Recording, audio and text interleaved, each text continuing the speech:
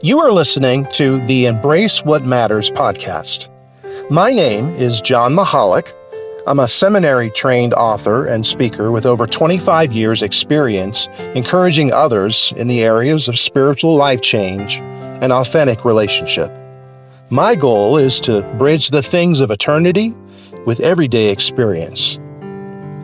The current episodes in this podcast are sermons that I delivered while pastoring a church in the country of Honduras.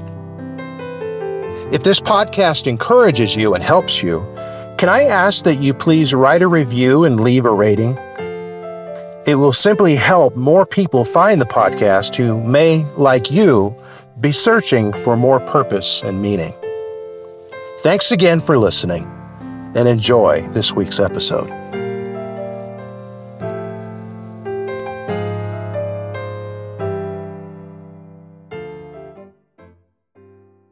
This morning I'm beginning what I think is probably going to be about a 5-week series on the Bible, on the Scriptures. I'm someone who has a very high view of Scripture, and I'll mention that maybe in the coming weeks what that means if you don't know. But my love for the Scriptures and the education that I've had in seminary and other places on why the Scriptures are trustworthy, why we can trust in the Scriptures wholly and completely as a rule of life and a way to connect with God, etc. And so the foundation of the living word is the topic this morning. And so last week we had a similar topic. The title was On This Rock, and it's from the scripture in Matthew chapter 16, where, and we're going to address it again, where the church is settled on this rock, this foundation. What is the rock? Some people say, well, the rock was Peter. Well, I think in the context, the rock was Peter's confession, his faith in Jesus as Messiah. So, the problem, though, is sometimes when we look at the Old Testament is, if you are someone that studies language or grammar or writing or communication as a modern person, the Bible, the Hebrew Scriptures, the New Testament often commits a crime that we don't do nowadays when we write. And one of the things that it does is it mixes the metaphors. It mixes metaphors. It confuses different illustrations with others. One example is Jesus. He identifies himself in a lot of different ways in the New Testament. Well, so one time in John, he will say, I am the good shepherd. So he's creating a metaphor. It's an illustration of him being a shepherd of sheep. But then right after that, he says, I am the gate to the shepherdfold. Well, are you the shepherd or are you the gate? Which one are you? And then he goes on and he says, I am the sheep, the lamb that's going to be sacrificed. Okay, so you're all three in the picture. That's mixing metaphors. It's very confusing, and we don't usually do that too often in modern communication. But the Hebrew mindset, the people that he was chiefly speaking to, didn't mind that so much. It wasn't that big a deal. He could be all three, and it was okay. So the same thing applies with the rock metaphor here. The rock is used a number of different times. Again, we saw last week that, what is the rock? Well, Jesus is the rock, and Paul says that a number of times. The church in the building is kind of the rock. And then as I think I demonstrated in Matthew 16, our confession, our faith in Jesus as Messiah, is also the rock on which God would build his church. So it's kind of mixing our illustrations. Now, I'm going to add to that. There's another one. Matthew chapter 7. There's another illustration of what a rock might be. Jesus says, everyone then who hears these words of mine, Jesus was God in the flesh, so everyone who hears the word of God, essentially, everyone who hears these words of mine and does them will be like a wise man who built his house on the rock. The rain fell, the floods came, the winds blew, and beat on that house, but it did not fall because it had been founded on the rock. And then in contrast, he says, everyone who hears these words of mine and does not do them will be like a foolish man who built his house on the sand. The rain fell, the floods came, the winds blew and beat against the house, and it fell. And great was the fall of it. So, the Word of God is called a rock, right? Not just the Word of God, but hearing and obeying the Word of God. So is this just kind of a random thing where everything's the rock and all that? Maybe, but I do think there's actually a connection between what I described last week as our foundation and the Word of God itself. So the Bible, again, we use it often in Christian contexts in the modern world. The Bible certainly is considered to be our foundation. The Word of God is one of the main foundations for our lives as Christians. And so that's certainly represented in Matthew chapter 7, these words of mine. So how does that tie into what we said last week? Well, there is a way that we are connected to Christ when it comes to our faith, our confession, the Word of God, Christ Himself. And so this is back when we looked at this in Matthew 16. Jesus asks, "Who do you say that I am?" Simon Peter replies, "You are the Christ, the Son of the living God." So there is a rock of our heavenly confession. Peter makes this confession that Jesus says comes from the heavens itself. And he replies to Peter, he says, "I tell you, you are Peter, and on this rock I will build my church." And I believe that what he's referring to is the confession that he just made, this confession of faith. "And the gates of hell shall not prevail against it." So that is a type of rock, a foundation. The Word of God is also called a rock. How is that? How does it all tie in? Well, John 1, "In the beginning was the Word was with God, and the Word was God." Verse 14, "The Word became flesh and dwelt among us, and we have seen His glory, the glory of the only Son from the Father, full of grace and truth." So, what is the Bible? What is the Word of God? The Word of God is living. The Word of God is Jesus Himself. So when I read and approach the Word of God, I'm approaching Jesus. So there's part of the connection on how I can be connected to Jesus, the rock. Hebrews 4 doesn't specifically mention Jesus, but it's related. The Word of God is living. It is active, sharper than any two-edged sword, piercing to the division of the soul and the spirit, of the joints and the marrow, and discerning the thoughts and the intentions of the heart. So we're going to be talking about the importance of the Bible. Why is the Bible important? Why is it distinct? Well, the Bible is not just a book. The Bible is a living, breathing thing. It is Jesus Himself. It is the Holy Spirit. It is the thoughts, the intents, the person of God. That is what we encounter when we encounter the Scriptures.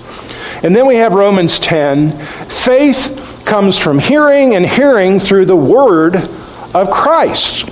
And so we have a connection. It's not just a random depiction of illustrations of a rock here and there. We have a connection. We approach and have access to the living Word of God, the Bible, right? That is a foundation. That can be a rock. We confess, and we have faith in Christ as a result of approaching and living in the Word of God. We have the hearing and the doing. We hear the Word, we obey the Word. That is called a rock. And then we have access fundamentally to Jesus Christ. Lots of different ways that we can illustrate this, but you can sort of see this. And the main point I want you to hear is that the Bible, in most cases, the Word of God, is our entryway into this foundation, which is Jesus Christ. That's why the Bible, in many ways, is so important. Why is the Bible important? Why is the Bible important? Much of the themes of my time here and my ministry here, my approach to this is knowing that in many ways I'm speaking to a group of people, many of which have spent their lives in Christianity, are active in ministry or teaching, those kinds of things. That I want to remind us of the things that are fundamental. Meaning, the longer I am as anything, I can tend to take it for granted. I can tend to rest on my laurels. And it's also possible in a community where you kind of go along to get along. Meaning, maybe you've been raised in the Scriptures, you've studied the Scriptures, you trust in the Scriptures, but you couldn't say that you actually absolutely can defend them, that you absolutely can come to a place where they are completely the foundation for your life. You only affirm the Scriptures because that's what you do in a church. That's what you do in Christianity. And I think all of us probably have certain gaps in our life when it comes to the Scriptures.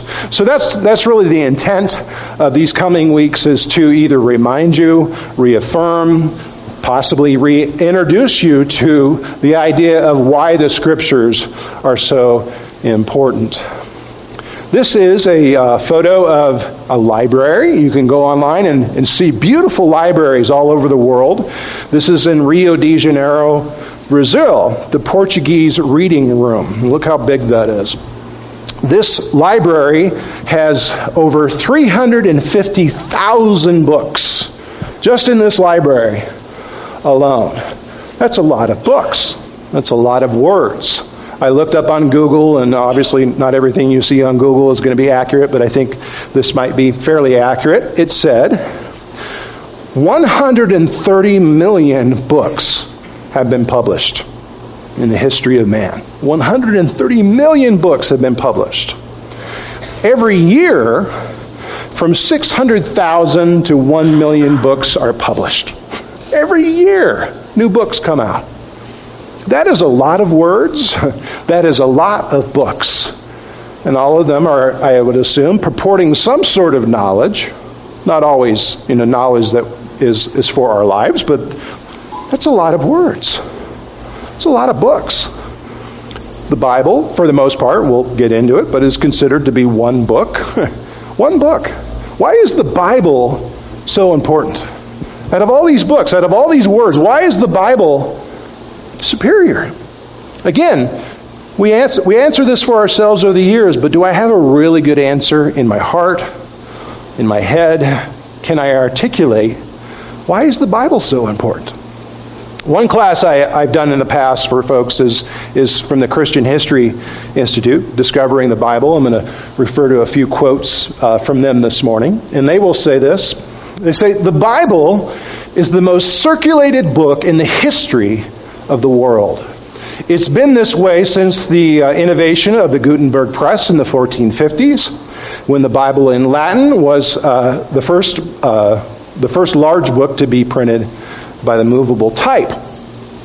Ever since, year after year, more copies of the Bible are printed and circulated than any other book. For the most recent year, at the time of that writing, over 60 million complete Bibles, over 90 million New Testaments, and over 1.5 billion scripture sections were published in over 2,000 languages. The press run keeps growing every year. So there's that.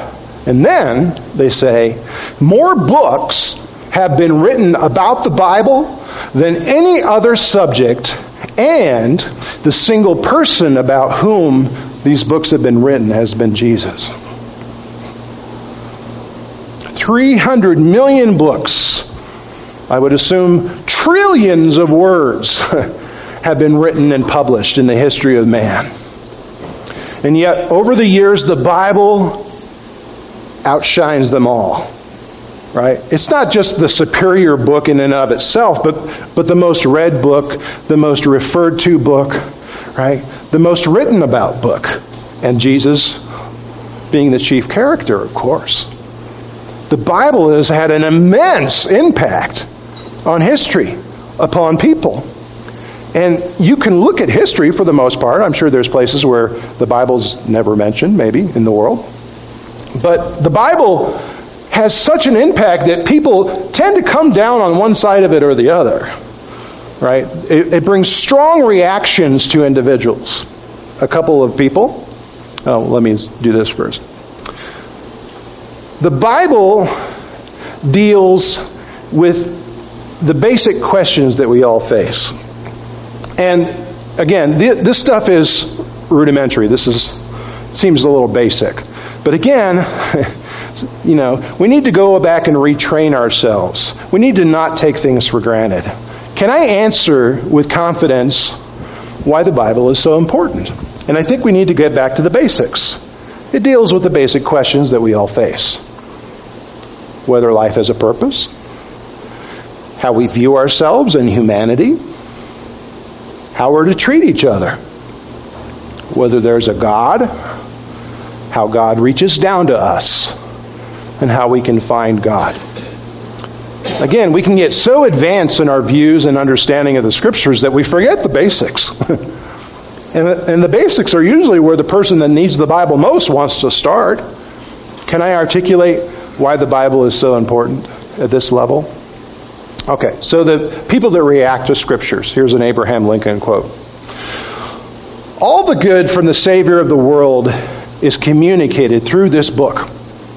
All things desirable to men are contained in the Bible. The Bible has that kind of impact on a guy like this who many people consider had an immense effect on the United States. But the Bible also has some negative impacts on certain people in history. Thomas Paine, another famous guy from U.S. history, said, "It would be more consistent that we call it the work of a demon than the Word of God. It is a history of wickedness that has served to corrupt and brutalize mankind." Strong reaction. And this is not a guy that's in the minority, right? This is not, there aren't just a few people who have such a strong opinion of the Scriptures.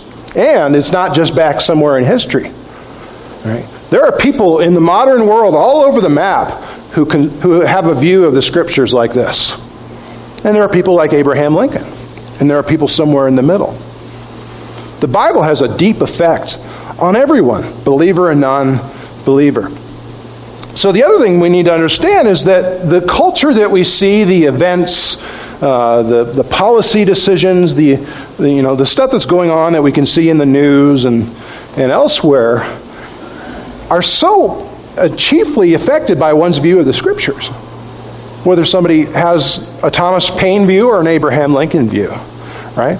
Our work, the way we see our work and career, marriage and family. Look at the issues that are going on in culture with marriage and family, with relationships and sexuality, social involvement, charity, politics and government, war and peace, life and death. We can look at all these social issues, these cultural issues that in just the modern age, the modern headlines. I mean, if we sat down for an hour and pulled up a bunch of headlines, I could say, all right, these people on how they are addressing this particular cultural issue, how they see it, that kind of thing, rests on their view of the Scriptures. Either their rejection of it, either their embrace of it, or them kind of sitting on the fence with it, which I think can apply to a lot of us. The Bible is absolutely crucial to understanding our culture and life in general. And so, you and I, my objective is that we're to honestly evaluate our view of the Bible and how we regularly put it into practice. Do I take the Bible for granted? Have I been a Christian for decades, but I kind of take the Bible for granted? Because it's like anything, familiarity breeds contempt, right? When something's around all the time, we take it for granted. Do I take the Bible for granted? Have I allowed cultural views of truth in the Bible to affect how I see it and use it? Again, I always personally want to take an inventory of the influences in my life. What shapes me? And when I quantify that in a given week, the amount of minutes and hours that I spend letting the Word of God affect me compared to the amounts of minutes and hours that I spend letting the world's culture and thinking affect me, usually the culture wins out. And so it's a little naive to assume that I'm receiving this much data throughout the week from the culture and that might not affect the way I see the Scriptures. So have I allowed that to happen? Do I study and accept only certain parts of the Scriptures? Again, we all can be guilty of this. How do I do that? Again, many of us who have been Christians a long time can often have our pet books, our pet sections. Do I only accept and study certain sections? Do I only live by certain sections? how well can I explain the importance of the Scriptures? Not just to other people. Again, that's where we usually go. How well can I be an evangelist? How well can I talk to my friend about God and the Bible? But how well can I do it for myself? Because evangelism always starts with us, right? We think it's an action item in that we have to speak to somebody else. But I think it's possible to commit fake evangelism. Yes, God loves you. Yes, the Scriptures are true. But you don't really fully believe it yourself. It's possible. How well can I defend the integrity and truth of the Bible? There's a lot of opposition to the integrity and truth of the Bible in our world, in our university, in our churches. How well can I defend the integrity and truth of the Bible? And so, this is introductory this morning. I want to seat us in the fact that the Bible is foundational. And so, a review of the benefits of knowing God's Word is important. This is just a very basic review. But again, we want to seat ourselves in the foundations of God's living Word. And this list comes from some material by John MacArthur. Some benefits of knowing God's Word. The truth. We have the truth. John 8, Jesus said, "If you hold to my teaching, you are really my disciples. Then you will know the truth, and the truth will set you free." I'm not sure that this comes first, but we were in the class this morning on Proverbs, and talking about the people that live foolish lives and the people that live wise lives. And also the idea that the foolish person is most typically in the heart of a child who hasn't experienced life, hasn't dealt with consequences of their behavior. And so often, the child does not see the truth. The truth is that their actions have consequences, that we reap what we sow, that kind of thing. And some of the people that Jesus condemned the most in the Scriptures were those who claimed they could see, but were blind. They were actually spiritually blind, but they claimed that they could see. And that's, again, in many ways, all of us. We have areas in our life where we are blind, but we assume that we can see. And so one way to approach this idea of the benefit of God's Word is that it comes to us in a way that we could never see life, because God is the ultimate truth. God is the ultimate seer. God reveals truth to us that we on our own cannot see as limited human beings. Both how much He loves us, the good stuff, but also areas where we can improve. Areas of sin, conviction. So there's lots more that could be said about truth. The Word of God gives us blessings. The Word of God gives us blessings. Luke 11, "Blessed are those who hear the Word of God and obey it." You want blessing in your life? The Word of God is a chief place that you should go. Wisdom preserves the life of its possessor. Ecclesiastes 7. Right? Do I want to live a long, contented, purposeful life? The Word of God, wisdom, is a place that I need to go. We get guidance from the Word of God. Psalm 119, "Your word is a lamp to my feet and a light for my path." Again, many of us assume we can see when we're blind, but we also assume that we're walking in light when we're really bumping around in darkness. And it's not until the light of the Word is revealed in our lives that we say, "Whoo, I was stumbling and I didn't even know it." The Word of God offers us guidance. Growth. We all need to grow. Like newborn babes, 1 Peter, crave spiritual milk, so that by it you may grow up in your salvation. The Word of God is often referred to, metaphor, illustration, as food or drink. And this is spiritual milk in this case. By drinking the Word of God, the spiritual milk, we may grow up in our salvation. Power. So many of us live lives where we are helpless or we are powerless to achieve and attain the life that we would like. Some of us are powerless and we don't know we're powerless. Romans 1, Paul says, "I am not ashamed of the gospel because it is the power of God for salvation of everyone who believes." I can live a life of power, of effectiveness. To experience benefits like these, and there are lots more benefits we could talk about, there are necessary beliefs that you and I need to be rooted in to fully experience these benefits and to communicate these benefits to those who need to hear. There are necessary beliefs. So this again comes from John MacArthur. Number one, a necessary belief is that the Bible is infallible in its totality. It is unfailing in its purpose. So that's sort of a definition of infallible. The Bible is infallible in its totality. Psalm 19, the law of the Lord is perfect, reviving the soul. The statutes of the Lord are trustworthy, making the wise simple. We are all fallible. The Word of God is infallible. We need to believe this, however imperfectly, for us to receive the full benefits of the living Word. The Word of God is infallible. And as you consider this list, maybe you're real familiar with these words, maybe you're not. Just know that the objective of the coming weeks is to get into these words. What does infallible mean? How can we trust in that word regarding the Word of God? Next one. The Bible is inerrant in its parts. It is free from error. How? It is free from error in all it affirms. In all it affirms.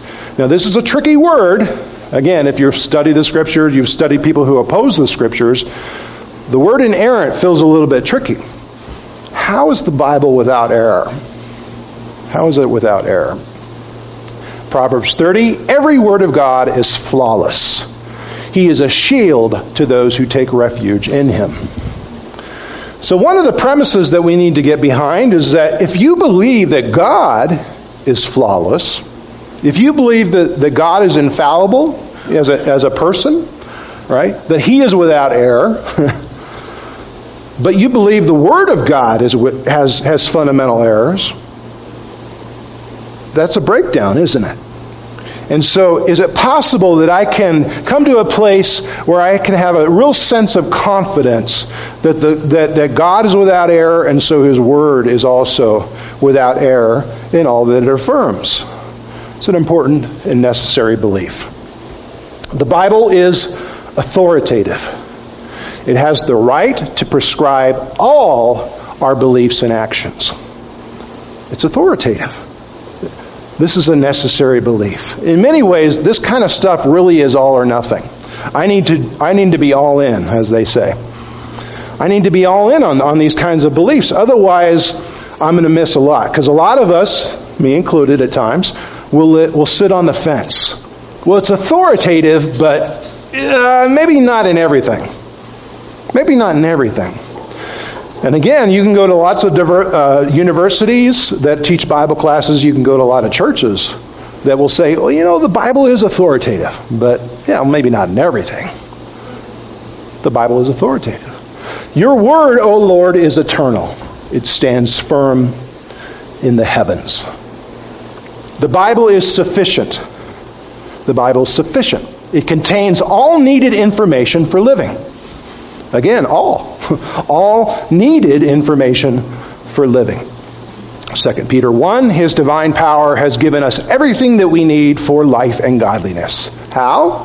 Through our knowledge of Him who has called us by His own glory and goodness. Do I really believe that the Bible gives me everything that I need for my life? If I'm halfway on that, I'm not going to receive the full benefits that God's Word has to give. The Bible is life-giving. It provides access to and assurance of salvation. John 20, John concludes and he says, these accounts of Jesus are written so that you may believe that Jesus is the Christ, the Son of God, and that by believing you may have life in His name. So not only does the Bible give me all I need for living, but the Bible gives me all I need for living after living, right? That death doesn't have to be the end. That I can have salvation, that I can have eternal life through my faith in Jesus, the living Word. And then finally in this list, the Bible is trustworthy. It is trustworthy. It accomplishes what it promises. Isaiah 55, God says, "My word that goes out from my mouth will not return to me empty, but will accomplish what I desire and achieve the purpose for which I sent it." And I include that one last because, again, that's sort of the crux of what I want to do in these coming weeks. I want to help establish or reestablish for you, partly in light of the opposition that the Bible faces, your trustworthiness in God's Scriptures. The Bible is trustworthy. To trust in His Scriptures is to trust in God Himself. So, when I usually think about preaching on Sundays and preparing teachings, I often try to ask myself, what if I had one day to live? Or what if I had an hour to live? What would I say on this topic, this scripture, whatever? Because sometimes I think we meander through our topics and how we communicate. And that level of urgency is often, it's a helpful tool sometimes to get to the crux of what you should say about something. So what would I tell you if, say, I had just a few minutes to tell you about the Bible? What would I tell you personally about myself concerning the Scriptures? I would tell you that the Bible has changed my life. The Bible has absolutely changed my life. I would say the Bible has opened the door for me to the life, the character, and the love of God. That's what the Bible has done for me. The Bible is full of mystery that is absolutely beyond me. But the Bible is also full of simple truth and practical advice. I would say that the Bible tells the story of stories in which I find myself an active character. That's what I would tell you about the Bible. I would tell you that the Bible reminds me why words and language exist and how they should best be used. The Bible gives me assurance that I can live a life of meaning that pleases God. That's what the Bible does for me. The Bible is a tool. It is a friend. It is a comfort to me. It is a motivator. It is a reason to live well. The Bible is something I would describe, and the Bible describes, as a gold mine. The Bible is a gold mine of riches that proves its worth the deeper that I dig. That's somewhere we're going to go next week. And then finally, the Bible is a gift that needs to be constantly unwrapped to enjoy it fully. We always want to return to the fundamentals. And we never want to assume that the Bible is fully exposed where we have control or full understanding or full faith. I constantly need to be unwrapping this gift. So, again, some of you might be rolling your eyes in the coming weeks. Some of you might be going, Some of you might be saying, he's crazy. I don't agree with him. But consider the value of the foundation of this living Word. 300 million books, but this one book stands above them all. This one book isn't just a book, but it is the living God Himself. That's the access that you and I have when we go to the Scriptures with faith, with understanding, trying to get to the source, which is Jesus Christ Himself. Let's pray.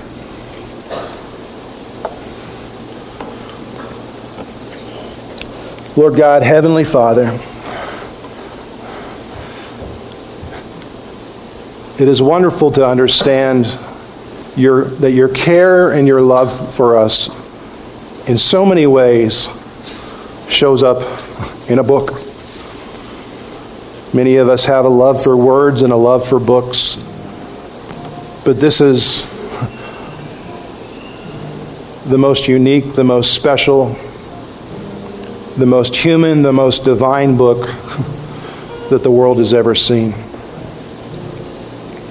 And so, Lord, I ask that we are We're reminded of the importance and the value and the fruit that comes from being people of the Scriptures. And so, Lord, I pray for every heart and every mind and every emotion and sense of logic and every bit of skepticism and doubt and every bit of faith and hope in the hearts of those who are in the room today. And Lord, I ask that the gift that you have given to us in the Scriptures is renewed in our hearts and our minds as something that gives us direct access to the light of the world and the light of life, and to eternal life itself through the person of Jesus Christ. So, Lord, I ask that you touch every heart in the room as we go forward this week. In the name of Jesus Christ. And normally I will send you out with a scripture, but I wanted to send you out with a lyric from a hymn you probably heard. Standing on the promises, I cannot fail. When the howling storms of doubt and fear assail, by the living word of God, I shall prevail. Standing on the promises of God. The promises of God. We'll get into more of that next week. God bless.